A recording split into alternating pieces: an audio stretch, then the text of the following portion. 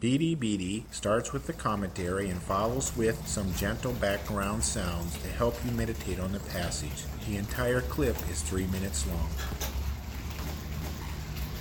Proverb 10:10.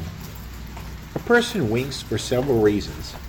Here, a wink is a signal that a person is about to do harm, be deceptive, or speak malicious lies. When I interact with others, do I intend to do them harm?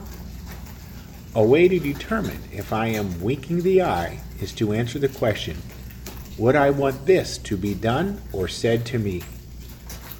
I do not want to be the subject of grief.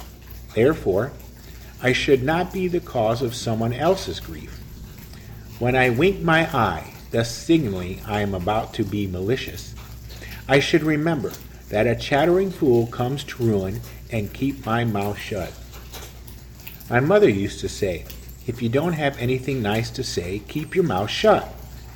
A better thought is, if you don't have anything nice to say, keep thinking and pray for that person, and you will.